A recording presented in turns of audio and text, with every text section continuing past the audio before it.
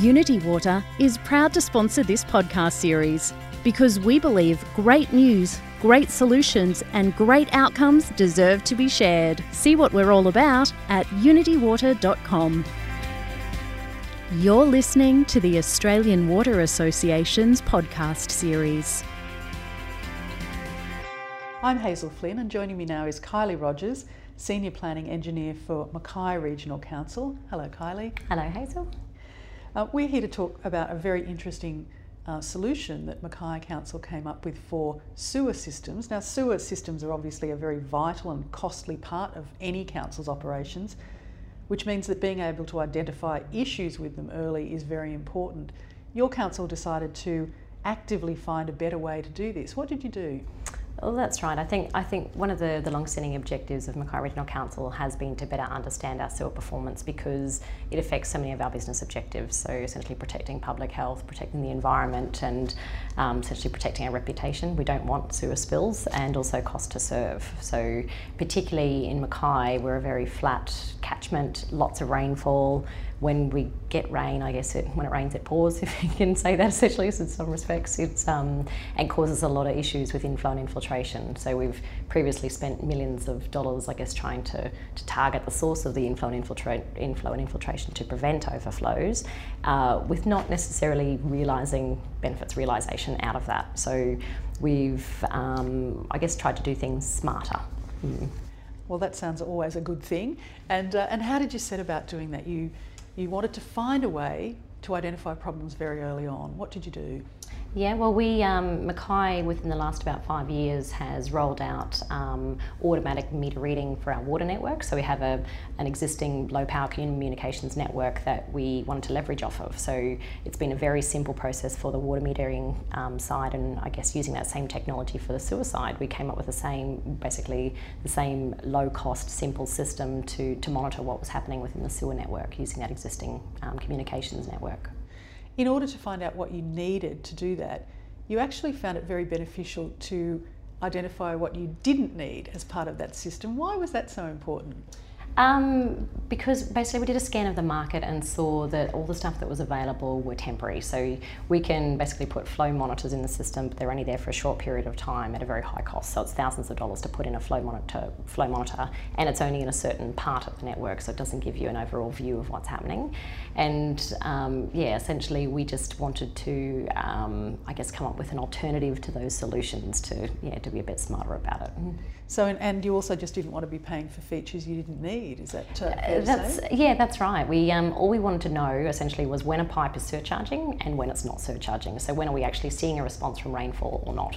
And a lot of the market devices basically measure levels, there's conductivity probes, there's a number of other things, I guess, and smarts that we could have put on the monitors. But yeah, we decided it's not necessarily all the information that we needed for our objectives, which was just understanding how the sewer system performs in a certain weather event.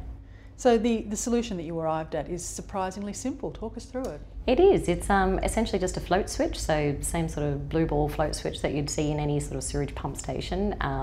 How it works is it's basically just a transmitter that we install at the top of the manhole. From that we have the dangling blue balls, if you call it that, float switches that measure, we basically set them at the top level of the pipe. When we see surcharge in the pipe, essentially it makes the switch turn on, and then we also have a sensor installed at the basically an overflow level as well. So we now get an understanding of essentially, when the switch turns on, it sends a message to our communications network that then basically feeds into a portal that we've created called My Sewer, and we can see in real time essentially what's happening in the sewer network and when things are surcharging. Well, that data reporting is very important because it's one thing to collect the data, but that really doesn't do much good if nobody is recognising that there's an issue. So you have this system of sending an alert out, and then somebody is manually checking that.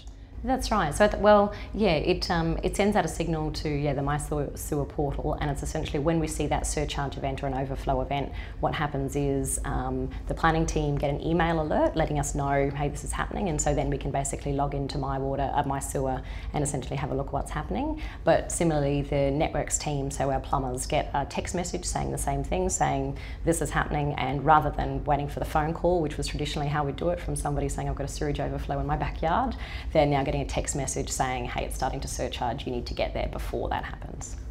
And I understand that there was quite a price differential between the solution that you arrived at and some of those existing market devices you were talking about. Well, that's right. I think our intent is to really put them across the entire network. So we didn't want, I guess, just solutions that were put in place for a short period of time and not necessarily giving us that signature of the catchment. So these devices are very easy to install. They're within the hundreds of dollars as opposed to thousands of dollars to install, which means that we can roll them out across the network. And you've obviously found them to be effective. We have. We've installed, we've been working with our technology supplier. So Taggle basically have done the communications networks for us previously for the water initiative, and that's who we're obviously working with for the sewer initiative as well. So far we've been through a few iterations of the devices. So being in a sewer environment, it's very corrosive, it's wet. Even getting a signal out of a manhole lid is very difficult too because it's a low power network, but we've been working in partnership with them to come up with a device that actually works, and starting to see some success now. Oh, that's good. And the project is still at the trial stage, so what happens from here? I think, the first thing that we're trying to do is just get the confidence that we're going to get the data that we need, and then from there, there's, I guess, no end of potential to what we can actually do with that data. So we're at the stage where we've been operating, I guess, probably with minimal failures for about the last 18 months to 2 years to the devices now, so definitely getting a lot more confidence.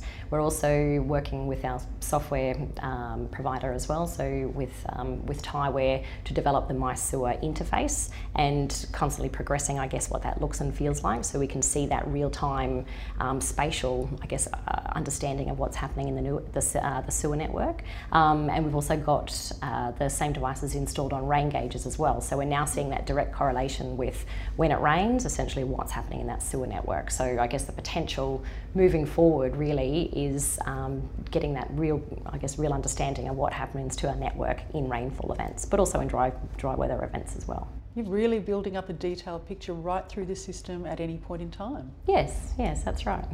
Well, thanks for coming in and sharing that with us, Kylie. Thank you. That was Kylie Rogers, Senior Planning Engineer for Mackay Regional Council. Thanks for joining us.